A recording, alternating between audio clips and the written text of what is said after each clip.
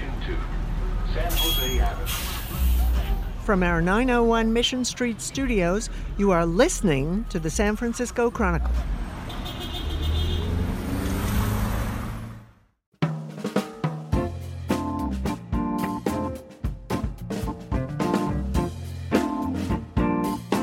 I'm Peter Hartlaub, pop culture critic at the San Francisco Chronicle, here with classical music critic Joshua Cosman. Welcome, Joshua. Thanks, Peter. Glad to be here. Today we meet a countertenor, an artistic profession I'm ashamed to say I hadn't heard of before. Who is our guest today, and how common is this profession? Our guest is a young singer named Aryeh Nussbaum-Cohen, who's about to make his debut at the San Francisco Opera in Handel's Orlando. There's no reason to be ashamed of it. It's not all that common in the operatic world, and certainly is kind of a new thing on the operatic stage in the last few decades. So a countertenor, as Aryeh talks about in our interview, is a male singer who sings falsetto, basically. So gets those nice high notes that even tenors don't reach in their normal voice. Yeah, I think we have some audio of Mr. Cohen we'll play right now.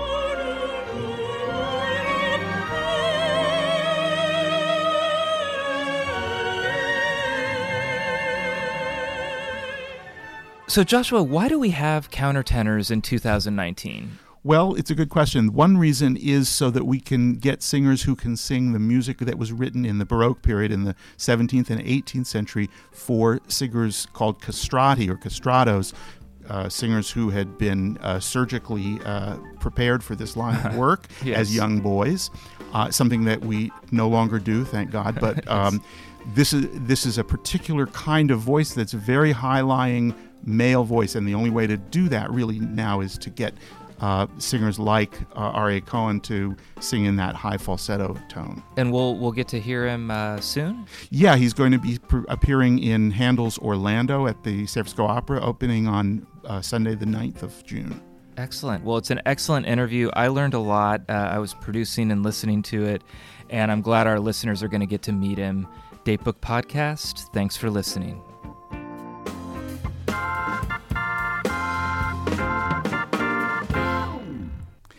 Aryeh Nussbaum-Cohen, welcome to the San Francisco Chronicle. So glad you're here. Thank you so much. So glad to be here. Yeah. So I want to talk to you a lot about you and your career, but I want to start actually for people who may not know, what the heck is a countertenor anyway? It's not one of the more commonly encountered voice types in opera. So give us a little explainer on what it is that you actually do. Absolutely. So, put simply, a countertenor is a man who sings in the voice range traditionally associated with a woman. There's a lot of terminology and all sorts of things involved, but I won't get into too much of the semantics. But basically, we sing in what's also known as falsetto, which is kind of a means of voice production that modifies the amount of the vocal cord that you use to vibrate so that you can vibrate at a higher frequency and thus produce higher pitches than a man usually can. But we sing music mostly that was written kind of before 1750 and then after 1950. So we sing a lot of music that was written for the castrati, these castrated singers of the Baroque era. And then since the countertenor voice has reemerged in the last 70 or so years, composers have started writing a lot of music for countertenors specifically as well. So we sing kind of more contemporary things as well. Okay. Do you want to give us a little 2-second demonstration of what you're talking about, as long as we're here on audio? Just the just of like what the voice range? Yeah.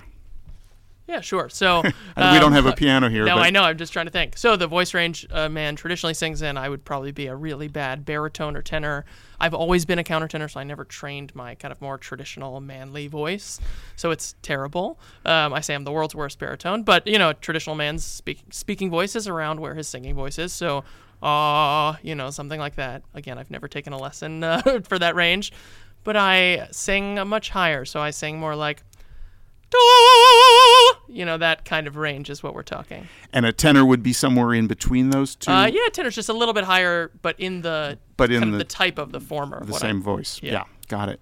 So it's an interesting decision that you made at some point to do this, and I guess early on, right? So what was it that drew you to this, or was it just the voice said, this is what I want to do, and you don't have a say in it? Absolutely. So I'm lucky. Most countertenors have a kind of aha moment where they realize they can sing as a countertenor and make a switch from being a baritone or a tenor.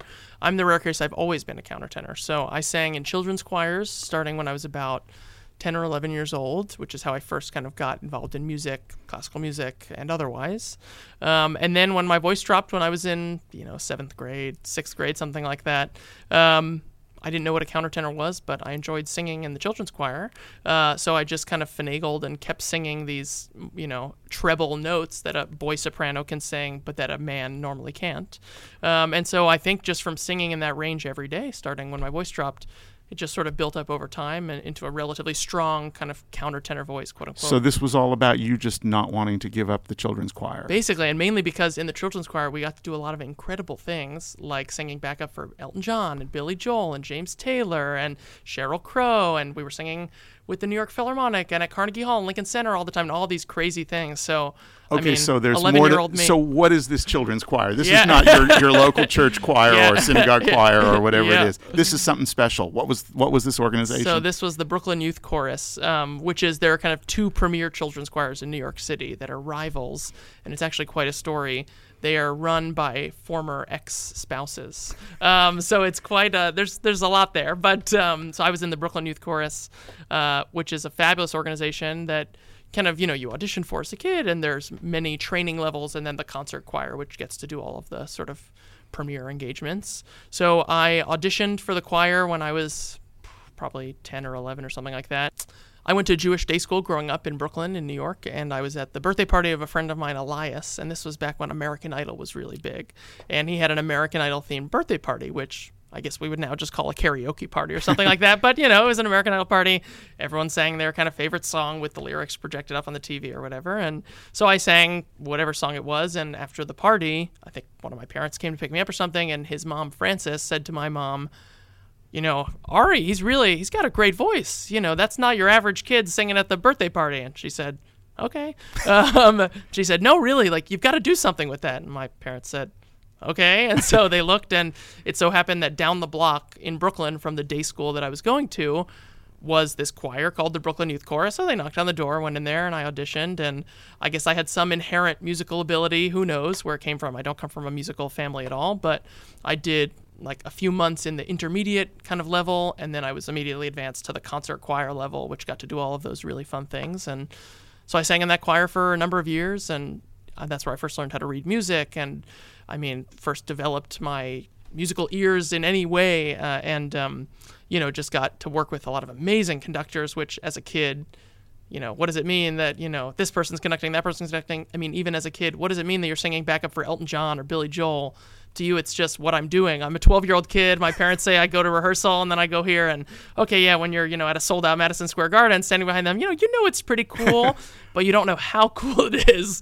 So it's definitely something that in hindsight I look back on and realize, wow, those were some amazing opportunities to have as just a random kid living in Brooklyn. That's great. And then, so you go off to Princeton to study international relations or something. Public policy. With no thought of a musical career at that point? No, and actually, despite having all this exposure to music, including classical music as a kid, I had never been to an opera. I don't come from an opera-going family or symphony-going family or anything like that. My dad's a big kind of classic rock guy, was a huge Deadhead, but, that's the music that I grew up on. Definitely not Handel and Bach or anything like that.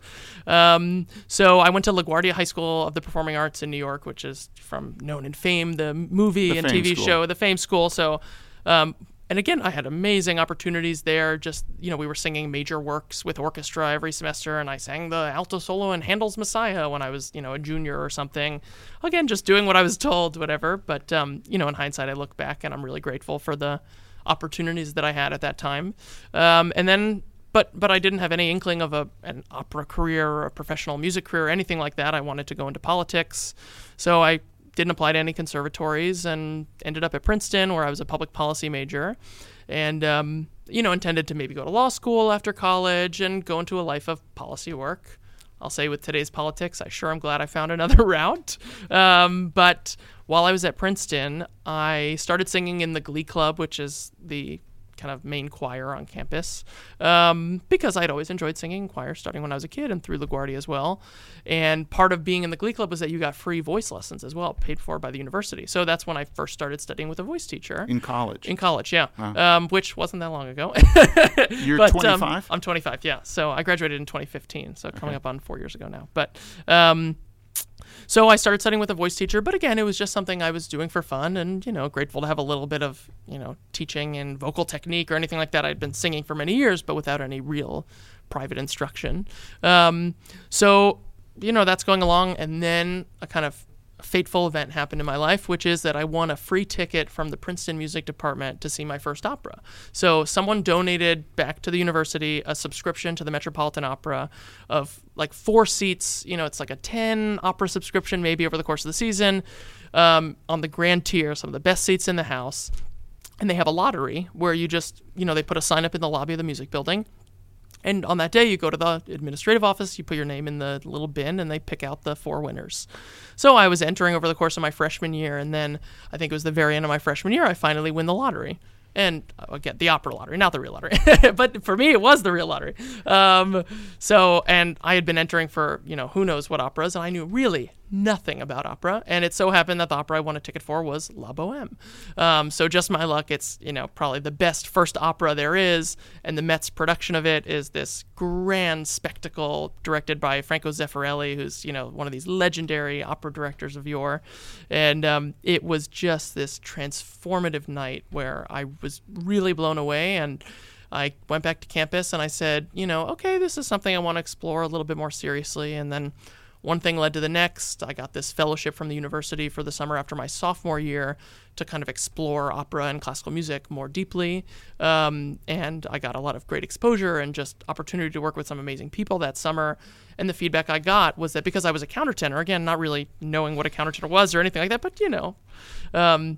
the feedback I got was, there are so few countertenors and you're naturally gifted enough that if you really put yourself to this, there's a slim chance, there's something of a chance that maybe you'll be able to make a career out of it.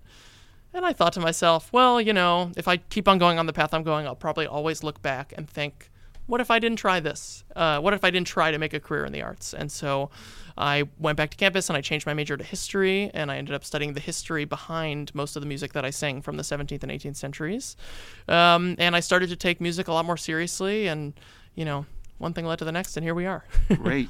So even though you knew that this was going to be a career that wouldn't involve singing Bohème or anything by Puccini or anything by Verdi or anything by Wagner or any of that standard classical repertoire that forms the bulk of what we hear in the opera house, you said, I'll take the early stuff and the late stuff. Give me that. I don't even think I really knew. I didn't really know what I was getting into, but I was just so wowed by just seeing the emotion that these singers were singing with on stage. And that's the thing that I love most about opera is that it's the combination of all these art forms. And when opera is at its best, it expresses these deep human emotions that we don't necessarily feel or see every day, but it expresses these emotions in such a deep way. And I think that's what I kind of felt when I was in the audience that night and figured, oh my God, if I can do that, I want to give that a whirl.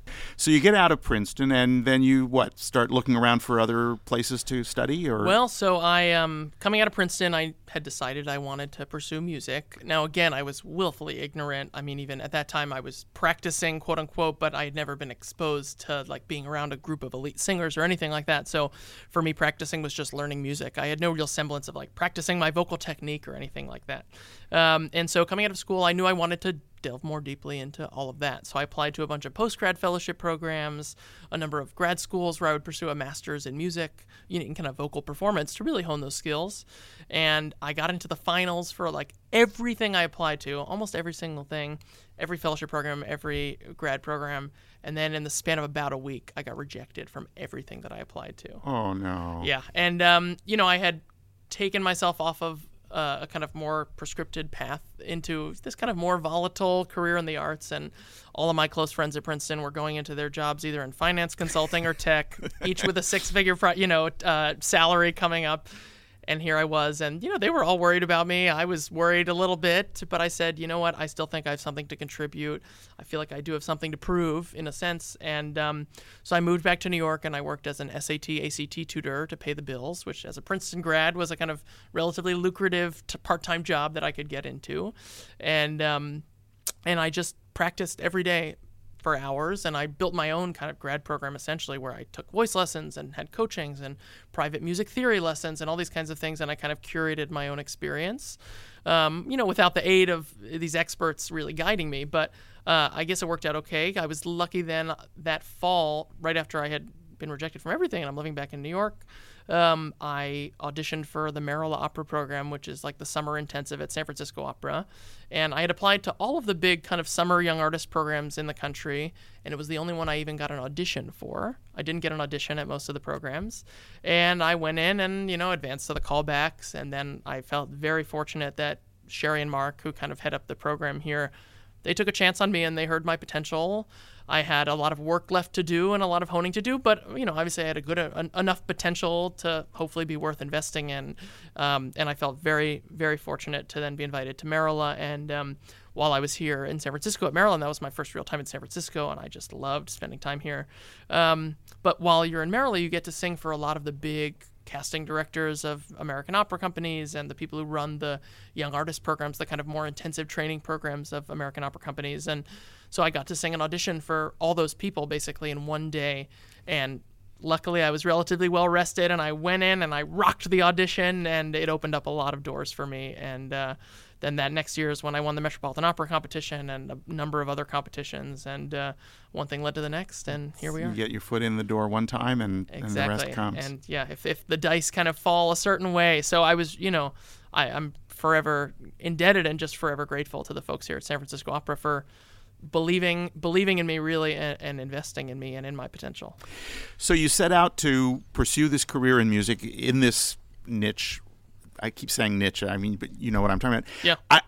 I'm thinking about people who take a more traditional path, and they say, well, I know who all the great singers are of earlier generations, all the other great tenors and the sopranos that I've grown up listening to or have learned to listen to. You come into it in a field where there's really only a couple of generations worth of role models, because we've only been doing this countertenor thing for, as you say, since about 1950. So where did you go to sort of look for inspiration or role modeling, if anywhere, or did you just make it up? Yeah, well, I'll say I had been listening to countertenors before that. I knew I was a quote-unquote countertenor. I had no intentions to, I was still singing alto in choirs, but I had no intentions to make a career as a countertenor or anything like that. So when I was in high school, I think the first countertenor I ever really heard was Andreas Scholl, the great German countertenor, and there was this CD of his titled Ombra mai fu, of beautiful Handel arias, and that was probably the first thing that I just kind of listened to over and over and over. And this was back when I had a Walkman and all these kinds of things. I have two younger sisters, and I frequently kind of admonish them about all the technology they have that even I didn't have, But and then I found other countertenors who Andreas's voice is beautiful and it has this incredible purity of artistic expression. But then I found other singers who brought other things that I thought were, things I liked even more maybe. And one of the singers who, of course, became a great idol of mine was David Daniels and his Handel Arias CD, which was kind of his CD that burst him onto the scene in the late 90s. That CD I then kind of, again, listened to over and over and onwards. And I listened to a lot of countertenors, but those were the two who probably were most kind of formative in my listening. Let's talk a little bit about Medora and about Orlando, this opera that you're going to be in the San Francisco Opera in June. This is the first time you've sung the role? It is, yeah. Tell us who it is and what the story is. Absolutely. So in our production, the opera is kind of updated to a specific day in 1940s in a military hospital in West London. And it's actually, I think it's really thoughtfully done, and our director, Harry Fair, is this really brilliant, really smart guy, and everything is so intentional in how he's updated it and kind of change the circumstances around certain things from what's written. I mean, the opera is originally written to be set in a kind of mythical forest, with this kind of stage effects that would have been done during Handel's time, or, quite wild, of chariots coming down from the skies and, all these sorts of things. But so Medoro, in our production, he's a kind of wounded warrior who's in the hospital, who's set to get out soon. And Orlando, the title character, who's in some senses his foe. Orlando is an injured Air Force pilot who is kind of very important to the ongoing war effort in World War II. But Medoro is a really, I think fundamentally he's someone who just loves really deeply, and he's kind of caught up in this love triangle of sorts. And but he's someone who, at the end of the day, I think really has good intentions. And everyone has. There's a lot going on in the opera, of course. The Handel plots especially are notoriously convoluted in kind of fun ways. But Medoro, at the end of the day, I think really just is following his heart, and that leads him to have some complicated circumstances. But ultimately, he does what he thinks is best. Yeah. What he thinks is best. And just a couple months ago, you gave this magnificent performance as David. Yes, it was tremendous. I was there. I heard you with Philharmonia Baroque Orchestra in another Handel. This one an oratorio. Saul was sort of the other side of Handel's creative career, the Italian operas and the English oratorios. Do you feel when you go back and forth between those, I think from a distance they kind of can all sound a little bit sort of like the same or variations on a theme, but do you think there's a difference in the way he writes in the English language oratorios versus the Italian operas now that you've done those back to back? Yeah, I think there are obviously things that are different, and even when I'm doing my preparations and the kind of character research that I like to do, of course, the oratorios are mostly based on biblical characters, and it's all these biblical stories. So the source material, I think, is, I'm trying to even think how to put this, that the source material in the oratorios Handel uses in slightly different ways than he does the libretti in the operas, maybe. And I think there were sensitivities around the ways that biblical characters were presented on the stage in London, in a religious country at the time.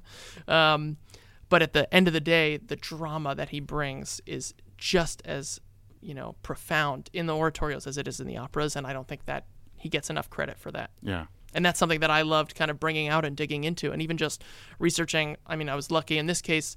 The character of King David is a biblical character whose whose story is so rich, and there's so much depth to it, so much kind of controversy that in how people interpret things that are in the Bible. And many scholars think it's the first example of homosexual love in the Bible, and that is a very controversial interpretation, but one that I think textually you can probably see. And so it's just kind of interesting to delve into the history behind a character like David, just as it is a character like Medoro in Orlando, who I was reading the epic poem by Ariosto Orlando Furioso and looking into the historical background, but I think fundamentally the drama that Handel brings to both is really exceptional. Got it. So we talked a little bit about, just in passing, about the modern day renaissance of the countertenor, and you said 1950, and the meaning of that year is that's the year that Benjamin Britten writes Midsummer Night's Dream, and with this I think that's the year. I think so. It's around there. Around there. We can fact check this later. But right in around there, where he writes this role for Alfred Deller, the great English countertenor, and that starts a whole tradition of contemporary writing or modern day writing for the countertenor. How much of that that modern repertoire have you delved into? Have you looked at Oberon or any of the other sort of more recent contemporary countertenor roles? Yeah, absolutely. I'm trying to think. I've sung a few roles in contemporary repertoire. I think I've sung more Baroque repertoire than contemporary, but I've definitely sung a lot of arias, especially excerpts and things from the contemporary repertoire, and I love singing that music as well. There's something about the fact that most of Handel's music was written for castrati, who were, our voices, we trying to kind of replicate the effects that they made with their voices, but obviously it's just different, whereas singing certain things that were written for countertenor, there's something very vocally gratifying, I find, about some of that. Obviously, I find certain castrati who Handel wrote for, my vocal range lines up pretty well with, and you kind of identify the couple historical castrati who like, oh, the roles for Caristini fit me pretty well, or you find your kind of kindred spirits. Who's your castrato spirit I would say animal? Senesino, Caristini. There are a few who I kind of look at the roles that they sing usually fit me pretty well. But it's really exciting too to sing some of the contemporary repertoire. And what I love too about the contemporary repertoire is that these are composers writing now and more recently, but especially just about topics that are really relevant for today. Handel's music is, of course, still as relevant as ever, but there's something about, for example, probably my favorite piece to sing that I've ever sung is this aria from an opera called Flight by Jonathan Dove, which was premiered, I think, in 1998 or 1999 at the Glyndebourne Festival in England. But it's this true story of this Iranian refugee who was stranded at the Charles de Gaulle airport, kind of, pending his visa stuff getting sorted out, but fleeing persecution in his home country. And it's a comic opera mostly. It's a great opera, but the climax of the whole opera is at the very end. The refugee, which is the character sung by a countertenor, sings this aria called Dawn Still Darkness, where he recounts the story of his fleeing and of the death of his twin brother as they fled in the wheels of an airplane, which is apparently a true story about a lot of refugees would kind of hide in the kind of the barrels of these airplanes that were taking off from airports. And then when the landing gear would open, as they would approach these European countries, they would kind of fall out of the sky. And some of them would get lucky and land places where they could survive, and some of them would die as they kind of fell off. And so The Refugee, which is this aria that I've sung many times and love singing, he sings this aria where he recounts this story, and it's just harrowing. Obviously, it was written 20 years ago, but it's more relevant than ever with all the refugee crises, encircling the world. And, to sing music like that was written for a countertenor voice about a topic that is so specific to the current moment, there's something so artistically gratifying about that. And, I just feel very lucky to have the opportunity to sing music like that. Great. So what's next? What are you doing after this when you leave here? What's your next assignment? Absolutely. So we have Handel's Orlando at San Francisco Opera, and then after that, pretty immediately after, I go to Europe for Placido Domingo's Operalia competition, which I'm very excited to have been selected as one of this year's competitors. Congratulations. Thank you. It's a competition I've admired for, kind of since I first got into this and, watched the live stream of and all that. And this was the first year I applied, and I was lucky to get in, so I'm really excited about that. It's taking place in Prague, so I'll be over there for a few weeks in July, and then I come back to San Francisco for a little bit, but then the next performances I do after that are a little bit later in the fall. I reprise King David in Handel's Saul, but this time in a fully staged production at Houston Grand Opera. And so that'll be my first time singing the role in a fully staged production, and it's this amazing production, also from the Glyndebourne Festival, actually, directed by this amazing director Barry Kosky, and I'm really looking forward to digging even more into David over a long opera rehearsal process and multiple more performances. I feel very lucky that I've gotten to perform. It's an amazing role that I just loved singing, a couple weeks ago with Philharmonia Baroque, and I feel very lucky that in the span of about 7-8 months to get to do it with one of the absolute preeminent Baroque orchestras in the United States and the world, Philharmonia Baroque, based, of course, here in the Bay Area, and then to do it in a stage production at Houston Grand Opera. I feel very lucky. Great. And do you have one more year as an Adler Fellow? I know, so I finished in December. Finished. Yeah. Oh, okay, you're done with them. Yeah. Well, Aryeh, thank you so much for coming. It's really been a pleasure to talk to you and to hear you singing, and we hope you go from strength to strength. Thank you so much. Thanks so much for having me. Good.